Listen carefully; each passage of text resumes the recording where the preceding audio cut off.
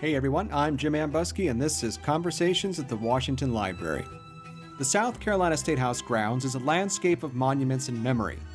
Since the Capitol moved there from Charleston to Columbia in the 1780s, South Carolinians have been erecting, moving, and contesting monuments on the Capitol's grounds, using them to debate the past as they really argue about their present. Monuments and statues, of course, are the subject of great debate right now, not only here in the United States, but around the world. And South Carolina's commemorations can help us to understand why. In 1858, for example, South Carolinians purchased a statue of George Washington for their Capitol grounds, as did other legislatures in the 19th century, but the reasons that Carolinians did so may surprise you. On today's show, former Washington Library Research Fellow Dr. Lydia Brandt joins me to discuss her new book, The South Carolina State House Grounds, a Guidebook, published by the University of South Carolina Press in 2021. Now, Brandt, who is a professor there at the university, is an expert on how American buildings and landscapes shape ideas about the past. Her book takes the public on a tour of the Carolina Capitol to show how metal, earth, and stone tell stories about the past and attempts to rewrite it. Brandt is also the host of Historically Complex, a podcast that guides listeners on a walking tour of the grounds. Check out the show notes for a link to that project, and stay tuned after today's conversation for an exclusive sneak peek at one of Brandt's Historically Complex episodes. Now, before we get started, please do us a favor and rate Conversations on your favorite podcast app. We'd really appreciate it. And with that, let's contest monuments and memory in South Carolina with Dr. Lydia Brandt.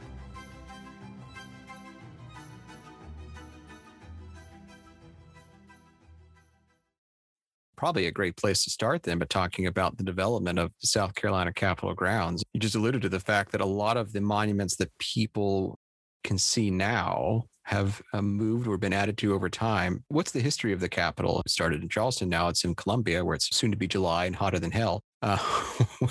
Literally. Yeah. Give us a little bit of the devil sweat. I always feel bad for the poor animals at the zoo there, but it's a beautiful zoo, but yeah, I also pity them. Yeah. So what's the history of the state capitol grounds there at Columbia after they moved from Charleston? And I gather the late 18th century, somewhere in there? Yes. So when South Carolina became a state and they were starting to talk about where do we put our capital, and so much of the social, political, economic capital with an A was focused in the Low Country, that it was very important to folks throughout the state to have power in a centralized place. And so they chose this literal center of the state, which is Columbia, and created an entirely new capital city. So they laid out a really ambitious plan that is, if you've ever been to Columbia, we have really, really wide streets. And that is very much a late 18th century ambition on par with kind of Washington, D.C. being planned at around the same time, and thinking about classical planning on a really broad scale. And so they moved the capital to Columbia in 1786. And the first state house that they build there is a wooden building that is pretty modest. The point was to spend as little money as possible on a state building. That is true throughout the history of the State House grounds. The financial investment is always disproportionate to the emotional and kind of political investment in the meaning of the place.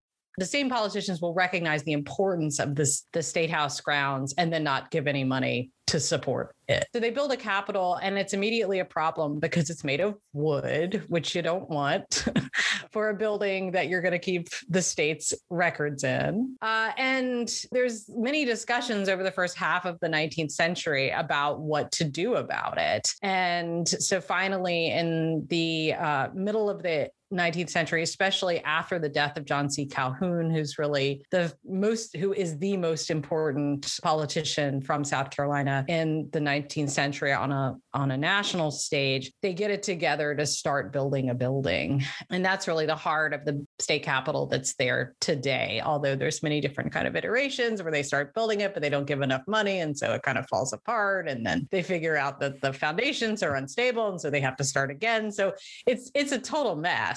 But we do get a cornerstone laid in the 10 years before the Civil War with John C. Calhoun's famous speech defending slavery underneath of it. And then that building is what our state house is today.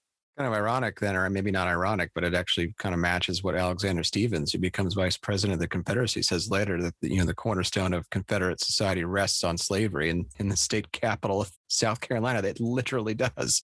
Yes, it is. It is the speech that the last speech that John C. Calhoun gave in the Senate before he died, in which he warns about a civil war. He warns about Northern aggression over the issue of slavery. And so that's laid in the corners. Well, it's really laid twice. I don't know if this is, you get into the weeds really fast with all of these different versions of the building, but it's in the cornerstone twice. It was so important. They put it in two different cornerstones for the same building. And then less than 10 years later, the Order of Secession is signed just blocks away at First Baptist Church in downtown Columbia. So not just the idea of slavery being central to the State House, but the idea of South Carolina's sovereignty in the issue of slavery, or over the issue of slavery from the federal government. That's really the crux of it. It's not just we are dependent. It's not just politicians saying we are dependent upon slavery. We believe slavery is right, but we believe that the federal government has no right to tell us under the Constitution whether or not slavery is legal. You mentioned a moment ago that the cultural and symbolic meanings of capitals are often disproportionate to the financial investment that states and communities make in them. But what makes these places such contested spots of historical memory? They're inherently political. There's stages for politics. There's stages both for political actions like the writing and ratification of laws, debate of laws to happen. That is where those things happen. But they're also representations of collective power. And in a democracy, especially in the 20th century, as that power fluctuates between different political groups, as who has enfranchisement, who's buying into that power changes, there's inherent instability in what a Capitol building means, not to mention the actual laws that are happening there. So its meaning is constantly in flux, which I think is in direct contrast to most people's assumption of these spaces as historic places that don't change.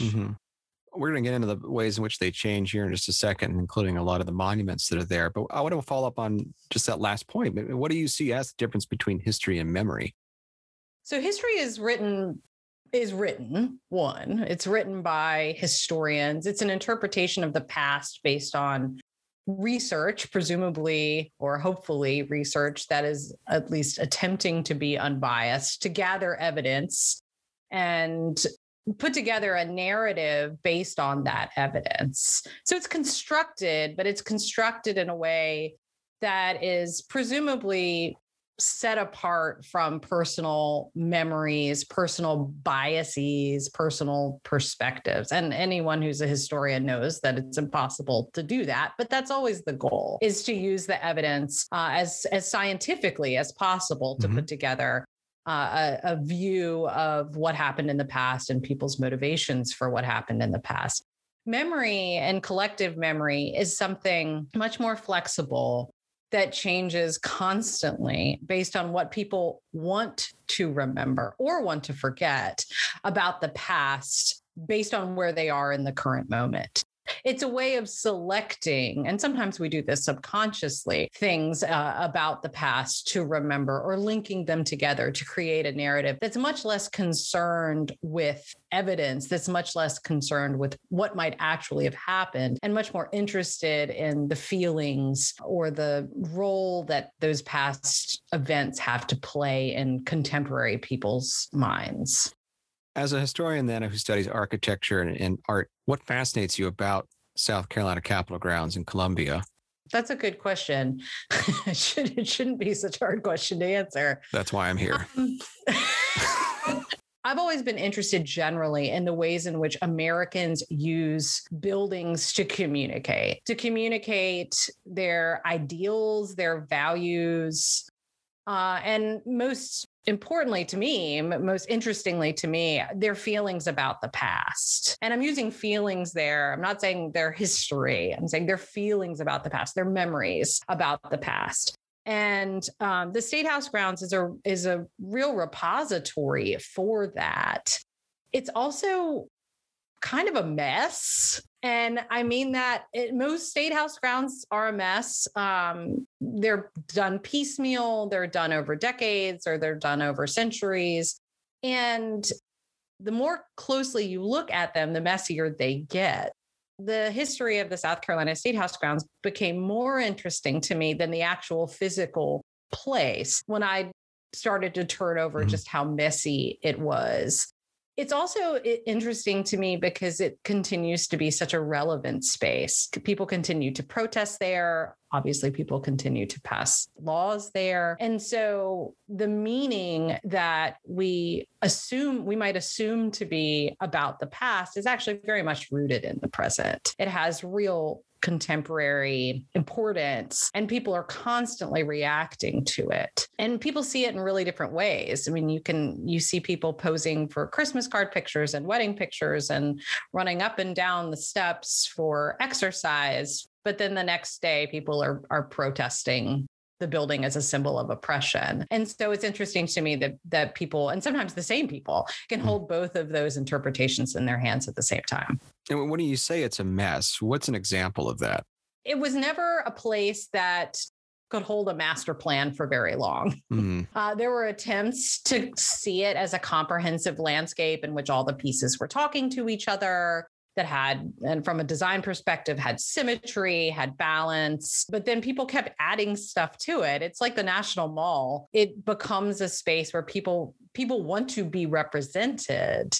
And when you have a diversity of perspectives and a diversity of people that feel that they have a right to be represented in this space, it becomes messy really fast. And so even though there were attempts, especially in the late 1960s and early 1970s, to give a comprehensive feeling to the system of paths and the location of monuments and the direction in which monuments face, they still feel very haphazard. And looking at the history of the space, how the monuments were placed, how the monuments have moved, has been really interesting, because that mess is part of the history. It's always been messy. It's always been a place in flux.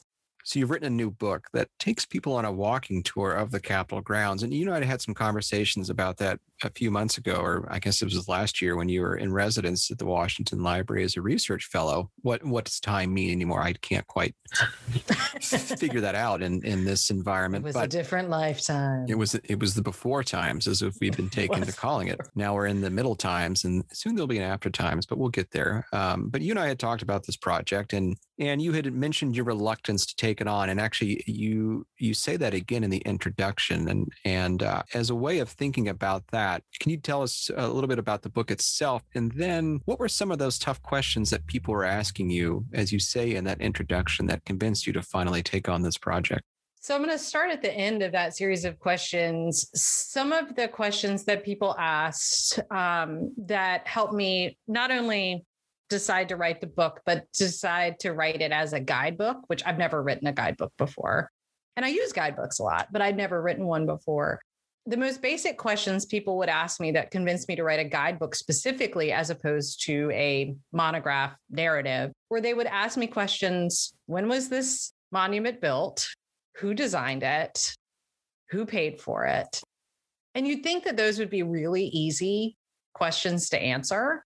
And I started looking up information, as any good historian does, on Wikipedia, and found secret of the trade. Yes, absolutely. You're getting it here, folks. And I realized that the information was either obviously wrong or just not there. And so I started I started with newspapers, which was really the crux of the research for a lot of these monuments, because so many of these projects were so carefully tracked in the newspapers. And so I started putting together pieces of stories just to answer those basic questions for individual monuments. And in the process of doing that, I noticed patterns that I thought were really interesting. And two of the things that I noticed are really at the heart of the book and my sustained interest in the book. And that's one, that most of the monuments have moved.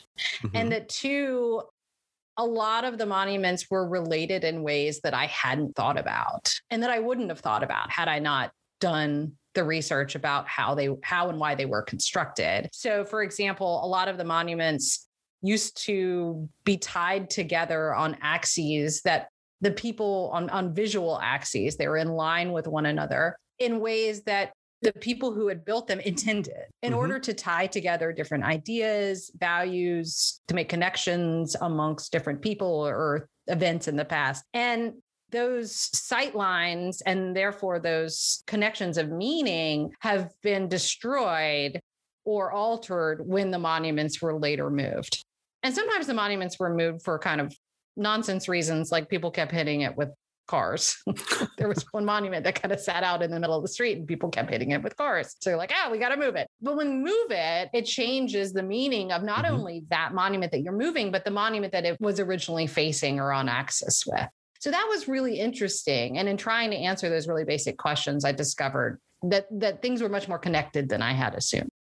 So those questions helped me decide to write a guidebook specifically, as opposed to a comprehensive narrative, because I wanted to have a place where all of those basic questions could be answered. Who built this? Why? What did they say when it was unveiled? Where was it originally? If it was moved, where did it go and when? So the guidebook was a way for me to lay that all out in a systematic and authoritative way. The questions that were harder for me to answer and that I'm still wrestling with and that I'm not sure that a guidebook really can answer, so I have to think about kind of what the next stage for this research is, were the questions that people asked me, like, why aren't I represented on the State House grounds? Or what am I supposed to do with this? You know, when I would present the research that I was doing to tour groups, which I've given many tours over the years, at different stages of my knowledge and my research with this place. When I think of some of the stuff I would say on my first tours, I shudder just because I didn't know anything. But I knew more than anybody else did was the thing. But some of those questions are really difficult to answer, and I don't have answers for people. And I really try hard not to answer the question that I think is really on a lot of people's mind right now, which is what do we do with these monuments now? Right. So you've told us how these monuments represent racist. You've told us how these monuments celebrate white supremacy, were used as tools to perpetuate white supremacy in a systemic way. What do I do with that? And that's where I can say, look, I am a historian. I am laying out this history to inform those conversations. And I think as a public space, people have a duty and a right to use information like is in the guidebook in order to make those decisions. But I'm not going to be the one to tell them that. Well, what kind of stories then are being told across that landscape when the people who erected those monuments originally conceived, as you said, some kind of vision that was telling a story about a particular moment or about how they understood their own place in South Carolina and probably in the United States? The most pervasive narrative on the State House grounds is white supremacy. It starts as an argument for white South Carolina politicians' sovereignty and South Carolina's sovereignty from the federal government over the issue of slavery. So the earliest art that was commissioned or purchased for the building were intended to make a statement not only about slavery's centrality to South Carolina society, but also to make an argument for its constitutionality. And so that's really at the heart of the stories that are told throughout the State House grounds, all the way up through the monuments to the segregationist politicians of the 1950s and 60s that are erected on the grounds as late as the 1990s. It's about white South Carolina politicians pushing back against the federal government over the issue of race, whether we're talking about the enslavement of African Americans or their oppression through Jim Crow segregation. Unsurprisingly, then, these monuments are highly contested things. We're talking about statues and monuments in our own time. People have been talking about them since they've gone up anywhere you look, obviously. But, in recent months, they've become a politically hot topic. They've become an argument over racial justice and injustice. That gets us back again to that question of history and memory. How is it that these monuments are shaping a particular narrative of the past that are difficult to untangle from historical reality? The monuments are very visible. You have to look for history, right? You have to go to the library and check out a book. You have to go to a museum and read exhibit text and look at objects. Monuments are very visible and they're in a position of power. They're in front of buildings that usually, whether you're talking about a courthouse square or you're talking about a place like the South Carolina State House grounds, they're in front of buildings where decisions continue to be made about people's lives and about how society organizes itself. So I think it's easy to look at them and assume that they are telling history in the same way that a museum would, because they are so visible. But because they're erected by people who are prioritizing their impressions of the past and the way in which the past is most convenient for their contemporary political or social positions, they are not representing history, even though so many people assume them to be. And so what I argue in the book, and what is very much fundamental to the perspective of the guidebook, is that these monuments tell us so much more about their own histories and the history of memory, the history of how people who have been in power in the state of South Carolina want to remember South Carolina's history. That's what we should be talking about. If you want to talk about history, if you want to talk about someone like Wade Hampton, the first post-Reconstruction governor of the state of South Carolina, who has a big equestrian monument on the grounds. If you want to talk about him as a historical figure, go read a biography. There's shelves and shelves and shelves. If you want to talk about how people have remembered him through the early 20th century, go look at the monument and read my guidebook that talks about what people said as they were raising money for the monument, as they were designing it, as they were erecting it, and then as they were moving it in the 1960s. And that will tell you much less about Wade Hampton than about the people who wanted to remember him. And that tells us a lot about our history, but it's not the history that people assume. It's the history of memory. As you said earlier, you decided that you weren't going to write what we would in the business call a monograph, a big scholarly book that is going to make complicated arguments about the past and may not be as accessible as some of us would like to the broader public who could benefit from some of this. So as you're then thinking about writing a guidebook, what are some of the choices you found yourself wrestling with or making so that you could communicate these complex ideas to a wider audience so that they could walk on the grounds and have this book in hand and have a better understanding of how these various historical and commemoration processes are playing out?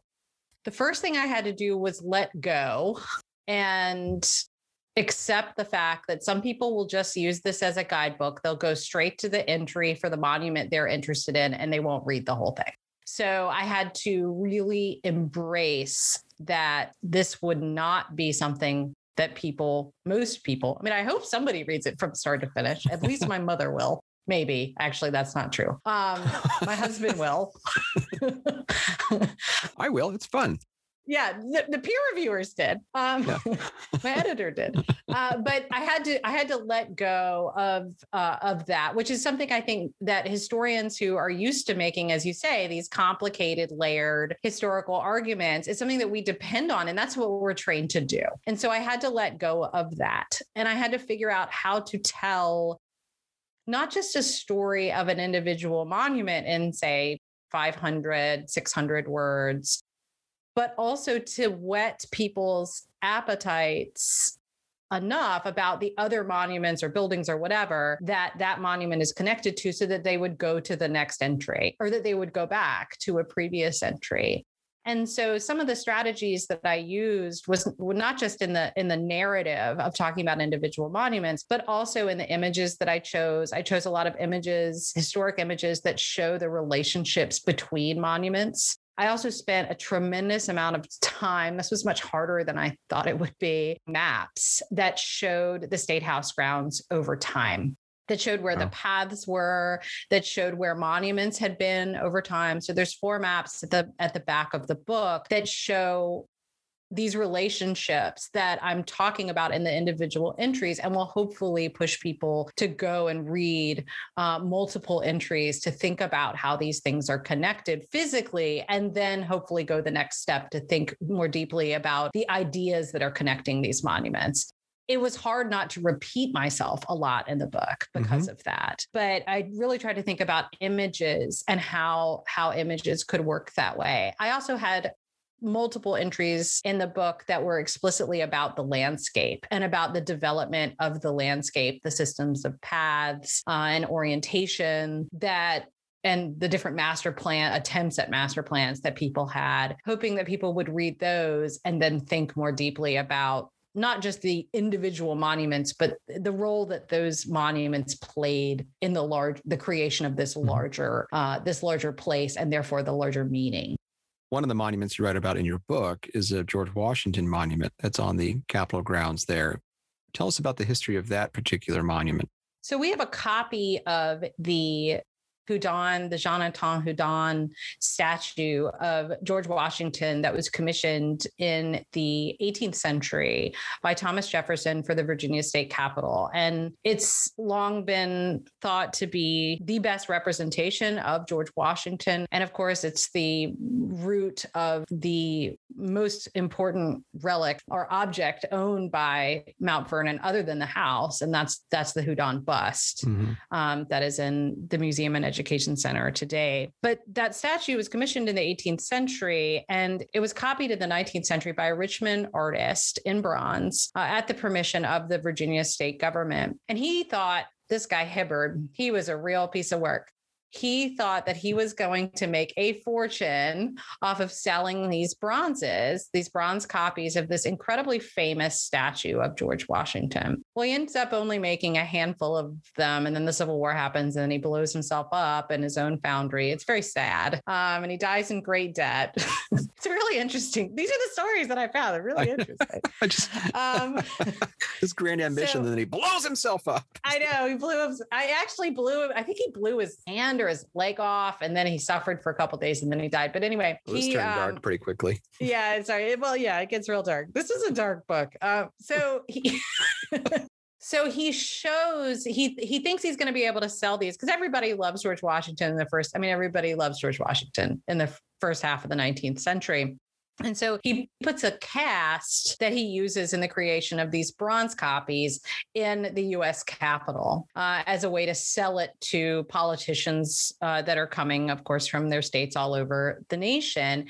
And the South Carolinians see it and say, oh, this would be super for our new state house that's going up in Columbia. And in 1858, they purchased one of these bronze copies of the Houdon statue of Washington and take it down to South Carolina to put in front of the Capitol that's then under construction. In the initial statue that Jefferson and the state of Virginia commissioned, the argument made by that statue is about Washington's role in democratic leadership and what democratic leadership at the executive level should look like, right? It's about Washington as someone who doesn't want power, as someone who gives power back to the people, as someone who is not interested in power as a personal pursuit of his own ambitions.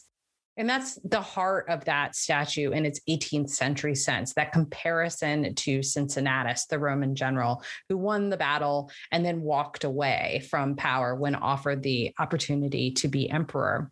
But that's not what the South Carolinians were interested in when they purchased the bronze in 1858. They were interested in the figure of Washington as a way to promote their assertions of sovereignty over the issue of slavery. They looked at George Washington, a plantation owner, a Southerner, and an image of him as a general of a very ragtag, am I allowed to say that on the Washington Library podcast? A very ragtag revolutionary army that won against the most powerful army and the most powerful empire in the world. And so they're purchasing this statue as a statement of their own ability as South Carolinians to push back against the power of the American federal government, the United States federal government, and specifically their ability to push back against and their right to push back against the federal government over the issue of slavery. So in the statue, you have the original meaning that Houdon and Jefferson and Washington intended. But you also have this very contemporary layer of memory, right? Looking back at a historical figure like Washington, who by the time they purchased the statue has been dead for more than half a century. And they're using him, a historical figure, in a particular way to project a certain memory of the revolution. And that is very much in service of their contemporary political argument.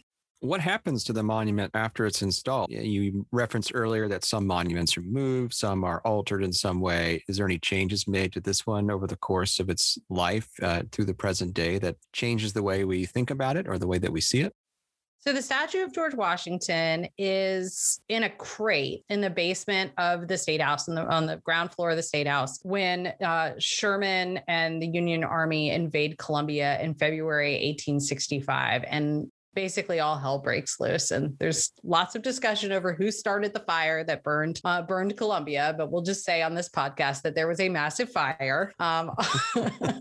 And so in the process of that, the original State House, the wooden State House, which was still being used because contemporary State House was still under construction, was burned. And the State House that was then under construction, which didn't actually even have a roof, was damaged. And in the process of that, the Washington statue, which was still, we think, in a crate, was damaged. And the cane specifically was broken. The cane was attempted to be repaired at least once as the statue was erected outside the State House and then moved right on axis in the 1910s, right in front of the State House. But it just always kind of fell apart. And so it was left broken. And then in the 1930s, a plaque was added that definitively blamed the Yankees, definitively blamed Sherman and the Union troops for damaging the statue. And so that plaque is really interesting to me because it's a perfect example of another layer of memory being added on top of this monument. So you have the original statue, which is about commemorating Washington during his lifetime as a leader. You have the 1858 purchase of the statue, remembering Washington as a slaveholder in service of contemporary arguments leading up to the Civil War and South Carolina's secession about slavery. And then you have this layer of memory in the 1930s that's very much part of the lost cause victimization of South Carolina. And thinking about South Carolina as, oh, we were just standing up for our rights. And then Sherman shows up and burns it. And look, those Yankees were so heathenish. They were so barbarous. They even beat up George Washington's statue.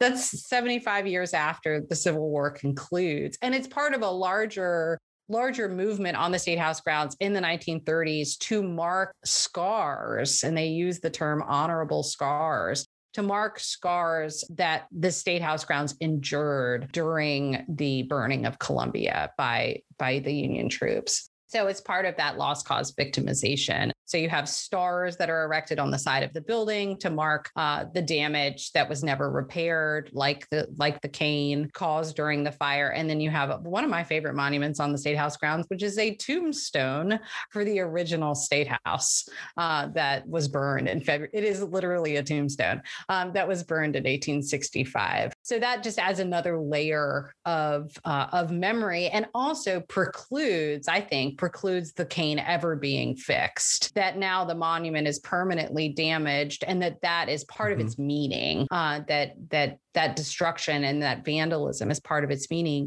But one of the things I found really interesting in figuring out the cane, because people always ask about the cane, because it's weird that it's broken. Yeah, it looks weird.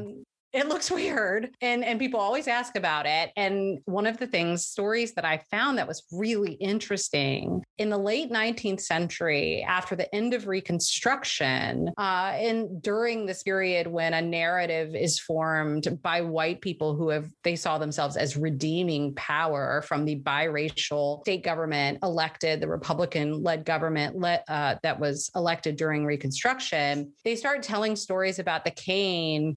They conveniently forget that it was probably broken during the siege in Columbia in 1865. And instead, they tell stories about African-American legislators messing around, getting in fights in the State House during Reconstruction and falling into the George Washington statue. And that's the explanation for why the cane broke. So then the monument has another layer that has since been forgotten, that I found buried in newspaper accounts and other discussions of the statue, where it becomes the monument's broken cane becomes evidence of Black men's inability and unfitness to be leaders. That these people were elected to be politicians in the State House, and how ridiculous is that when they are getting in skirmishes and falling into the statue of George Washington? That's evidence, physical evidence of their unfitness for power. And so that's forgotten when the lost cause narrative takes over with the plaque in 1936. There's a huge discussion in the late 19th century because the building isn't completed until the early 20th century. Mm-hmm. So there's a huge discussion, and the State House is really used by the Redeemers, the white Redeemers following Reconstruction. The State House is used as a piece of physical evidence of the Republicans' unfitness for power during Reconstruction. So they hold basically a year's worth of hearings and write this crazy long report that you can read on Google Books. It's like 1,000 pages about the furnishings that the Republicans bought, about the carpets that they bought, about the ways in which they tried to gussy up this basically like half-finished building to use it. And so the building becomes a piece of evidence in their argument for why Black people should never have power in state government again. Am I right in thinking that there are similar scenes in, was it Birth of the Nation? The South Carolina State House is the inspiration for those scenes in Birth of a Nation, where Black legislators have their bare feet up on desks and are stereotyped as very foolish. That is supposed to take place in the South Carolina State House. Yeah, I would say that when you were discussing those images earlier, that it was immediately what came to my mind. And I was like, I'm sure there's got to be a connection. Yes. And South Carolina was the only and still remains the only state government to ever have a Black majority in its General Assembly. And so in the early 20th century, especially, South Carolina's legislature was vilified by the unreconstructed kind of corner of the South, or majority, I guess, of the South. Here's what happens when Black people get power. And the monuments are used, the monuments that are largely constructed in the decades, the real 40 years after the end of Reconstruction, are used both to celebrate those redeemers that took back. They saw themselves as taking back the state government from Black power, but also as a warning against Black power ever happening again, which makes especially the protests that really become very public and very strong in the 1960s against integration on the State House grounds that much more powerful and salient, because that landscape was constructed to make an argument about what the dangers of Black power. Now, in addition to the book, you've also created another way for people to experience and tour the State House grounds, and you've done that through a podcast. Tell us a little bit about that project. As I was writing the book, I was working with Historic Columbia, which is a preservation and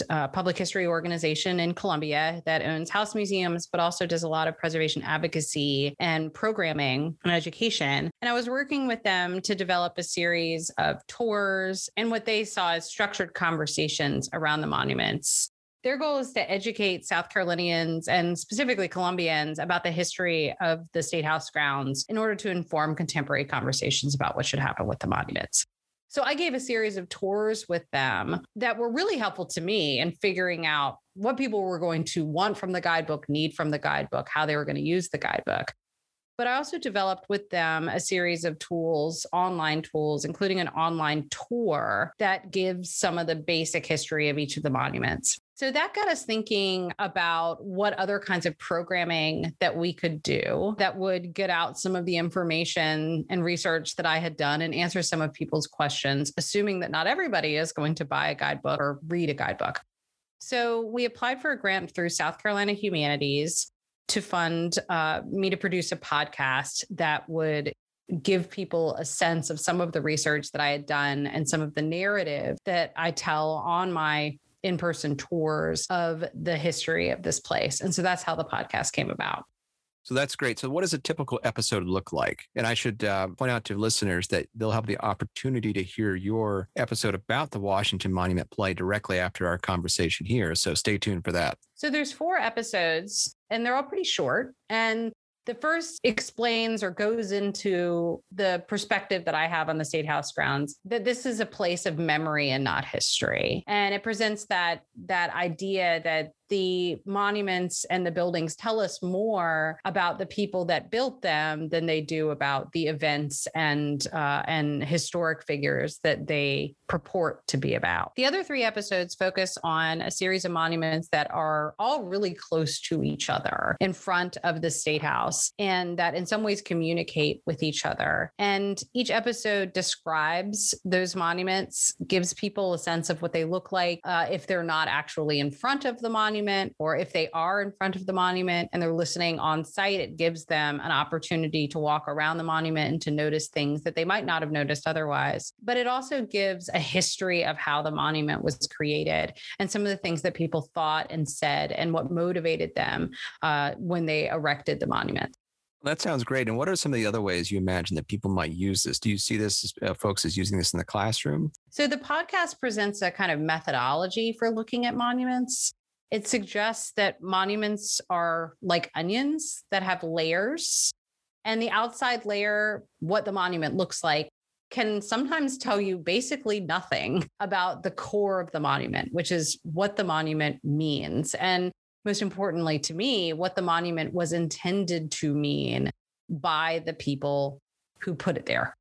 And so I hope that the podcast encourages teachers, students, citizens to think about the layers of monuments that they're not seeing.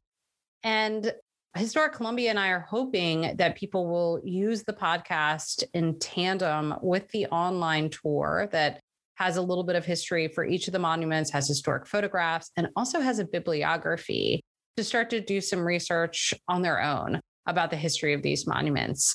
And then when my guidebook comes out in May, you have another tool that has really detailed footnotes that will allow you to look at specific pieces of historical evidence that I use to construct these histories of the individual monuments. But all of this, the guidebook, the podcast, the online tour, and even the in-person tours that I gave before the pandemic with Historic Columbia are intended to inform people of the history of these monuments so that they can start to make decisions for themselves on how or if they want these monuments to continue to represent them. Because as monuments in public spaces, they do represent all South Carolinians, whether we want them to or not, or whether they look like us or not, or whether they look like us, and I'm using us really broadly, whether they look like human beings living in South Carolina in the 21st century or not. And so all of these tools that I've created, and most of which I've created with Historic Columbia, are intended to help inform those conversations. Well, you've given the public a few ways to peel back those layers, Lydia, and thanks very much for coming on the podcast and sharing that with us, and looking forward to seeing what you do next in this space.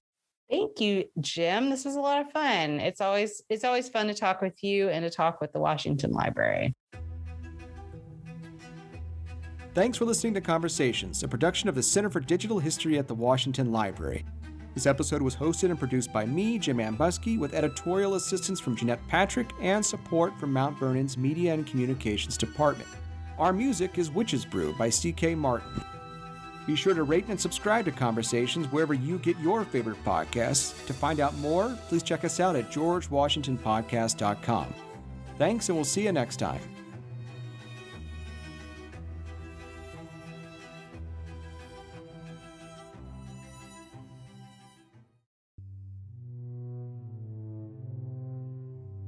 I'm Dr. Lydia Brandt, and this is our first stop on Historically Complex, a tour of the South Carolina State House grounds. Brought to you by Historic Columbia with a grant from South Carolina Humanities. You should be standing on the north side of the South Carolina State House, looking at the building with the statue of George Washington in front of it. If you're not at the State House grounds in Columbia right now, that's fine. Go to historiccolumbia.org/monuments to follow along with an interactive map, to see historic photographs, or to get more information. Also, keep an eye out for my guidebook to the grounds, which will be released by the University of South Carolina Press in May 2021. The building you're seeing in front of you is a grand classical revival building, meaning that it has lots of references to ancient Greece and Rome, but they're kind of all mixed up in a way that is pretty American. It's made of granite that was quarried from just up the river here in Columbia. It has a really high copper dome that, if you go inside, lights an immense lobby that sits at the center of this cruciform or cross-shaped building. Two matching porticos, or classical temple fronts, sit on the north and south sides of the building, lining up with Main Street. If you look around, you'll notice that this building actually sits in the middle of Main Street, making the building feel even more important. The whole city seems to revolve around it.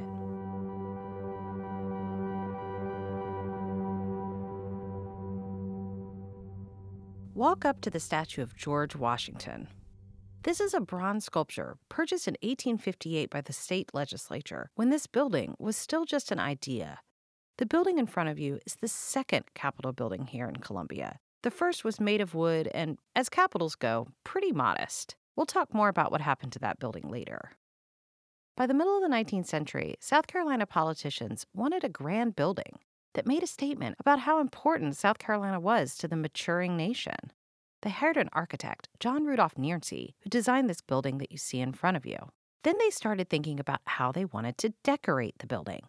And this statue of George Washington was their first decision. Now that we know a little bit about the background of this sculpture, let's start peeling back the layers, like an onion. We'll start by looking closely at the sculpture itself, describing what we see. Then we'll begin to peel back the layers of all the decisions that had to have been made to get the statue to look this way and to be here in this place. Who made these decisions and why? Finally, we'll get to the core of what this statue meant to the people who paid for it. First, let's look closely at the sculpture. It's made of bronze, larger than life size, on a pretty short base. This is a portrait of someone you probably know pretty well, George Washington, the commander of the Continental Army that won the Revolutionary War for the Americans, and the first president of the United States. Washington's wearing his military uniform. His cloak is bunched up and laid on top of a bundle of rods, known as a fasces, an ancient Roman symbol for the unity of government. His right hand rests on his walking cane, which you can see is broken at the bottom. If you walk around the back of the statue, you see that there's a plow at his feet.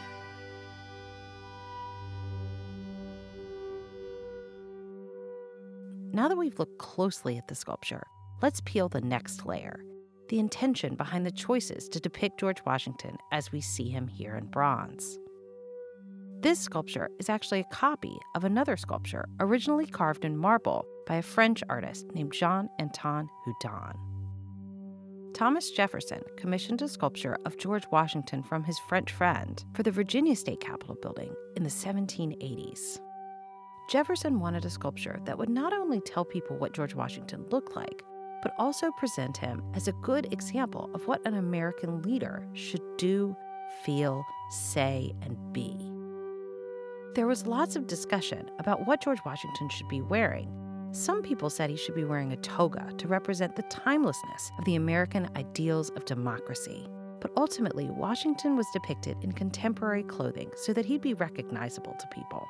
Even though Washington isn't standing here in a toga, he is representing the ancient ideals of a democratic leader, someone who is disinterested in power because the power belongs to the people. During his lifetime, Washington was praised as such a great leader because he stepped down from power, and that's exactly what this sculpture shows him doing. The Revolutionary War is over, he's taken off his cloak, and he's hung his sword on the side of this bundle of rods, that ancient Roman symbol of the unity of government. Count the rods. There are 13 rods representing the 13 original colonies or states. He's not holding his sword in his hand. He's hung his sword on that bundle of rods, signaling that he's giving his power back to the government. At the very moment when Washington was victorious, He walked away. he had just won a war with a pretty scraggly army over the British, the most powerful military in the West. This was a point when Washington had tremendous opportunity to take power even as a kind of king. But instead, he deferred to the new government and went back to his plantation in Virginia, Mount Vernon. And that's where that plow comes in. If the fasces, with the sword hanging on it, tells us what Washington's been doing and what he's giving up, then the plow tells us where he's going. Houdon sculpture still stands in the Virginia state capitol, and it's thought by many to be the most accurate portrait of George Washington. Okay, so if that was the intention behind the original sculpture, why did the state government in South Carolina want a copy of this statue in 1858? Statues of George Washington were very popular in the 1850s. Some of the most famous go up in this period, like the giant statue of George Washington on a horse in New York City's Union Square. Virginia also built another sculpture of George Washington in front of their state house in the 1850s. His home in Virginia was in the news constantly as a group of women, The Mount Vernon Ladies Association, purchased the house from the family and opened it to the public as a museum. by purchasing a statue of George Washington, South Carolinians were jumping on that bandwagon and showing that as one of those 13 original colonies, one of those rods in the fasces that he hangs his sword on, they wanted to make a statement about their part in the founding of the nation. But there's also something else about George Washington That white South Carolina politicians wanted to connect themselves to. Washington wasn't just praised in the 1850s for being a great leader. He was also praised for being a slave owner. In the decade leading up to the Civil War, at a time when slavery was the issue in American politics and society. Many Americans who believed in enslaving other human beings pointed to Washington as an example of slavery's goodness, righteousness, and importance to the founding of the nation. By purchasing a copy of this very famous sculpture of George Washington, White South Carolinians were enshrining this version of Washington in bronze for their new state house, they were making a point about slavery's importance to the nation, as well as its importance to South Carolina's economy, politics, and society. and here's where we get the core of that onion, the layers of meaning. In its first iteration, in Virginia, the sculpture was about the importance of George Washington's example for American leadership. The copy in the 1850s is also about George Washington, but it's using him in a very different way.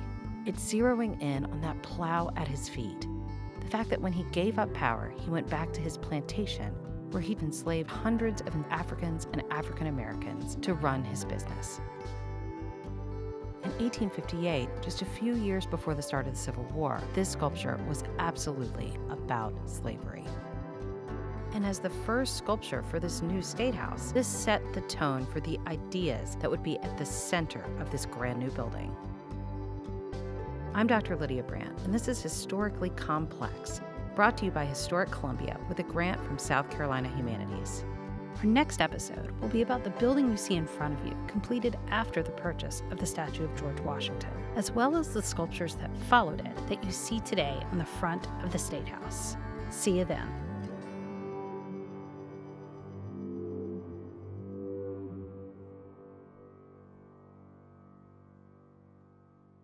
This podcast was written by me, Lydia Brandt, Associate Professor of Art and Architectural History at the University of South Carolina.